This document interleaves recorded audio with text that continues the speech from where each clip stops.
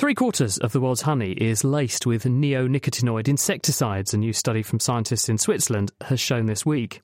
The findings are based on an analysis of nearly 200 honey samples collected from around the world with the help of citizen scientists on every continent, except Antarctica, of course.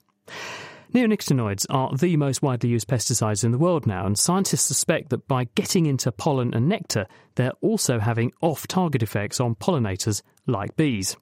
This is the first comprehensive global study to look at how widespread these effects might be.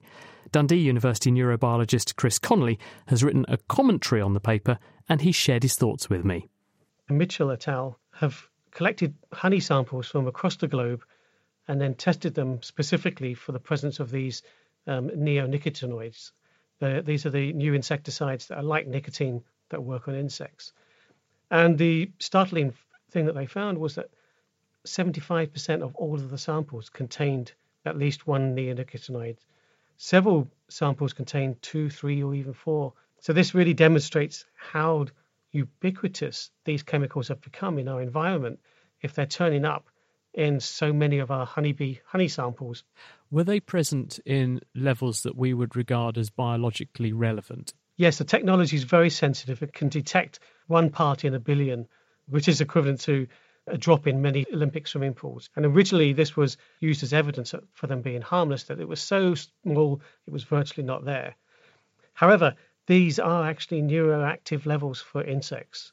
And although they won't be lethal, they will still be active in the bee brain, and it will affect how the bee can learn and remember and communicate, etc. In terms of humans consuming honey, the levels are so small, and then with the fact that neonicotinoids have very low effectiveness in humans, which makes them much safer for us. The risk to humans from consuming honey is, as far as the evidence, scientific knowledge is, minimal, if not non-existent. However, the indication that neonicotinoids are in honey makes one wonder how many other chemicals might also be there. Food for thought.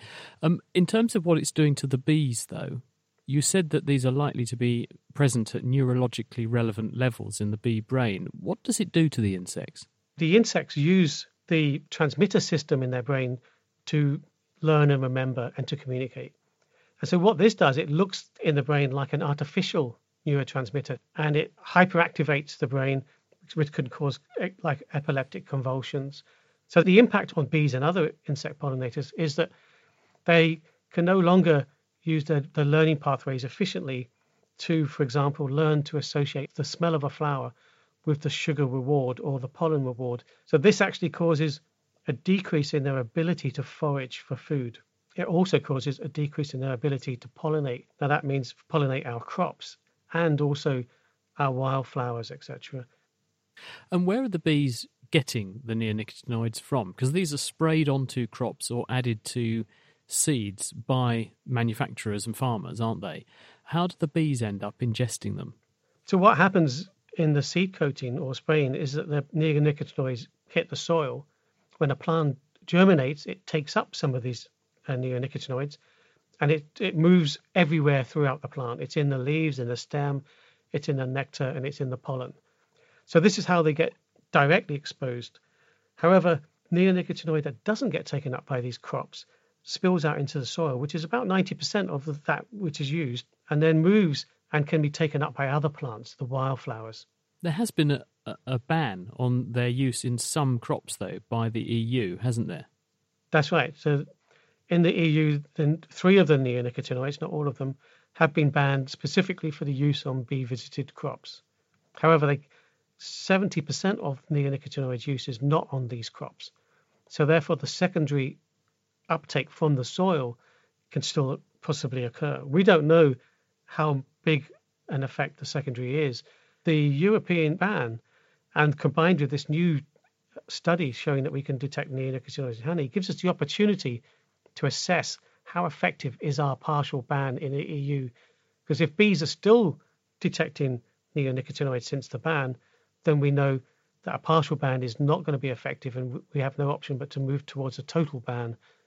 The problem with the neonicotinoids is not that they're being used to target specific pest problems, but that they're being used as an insurance policy. They're used in case a pest attack occurs later on. So probably a large amount, if not most, of the neonicotinoid use may not be required and may not benefit.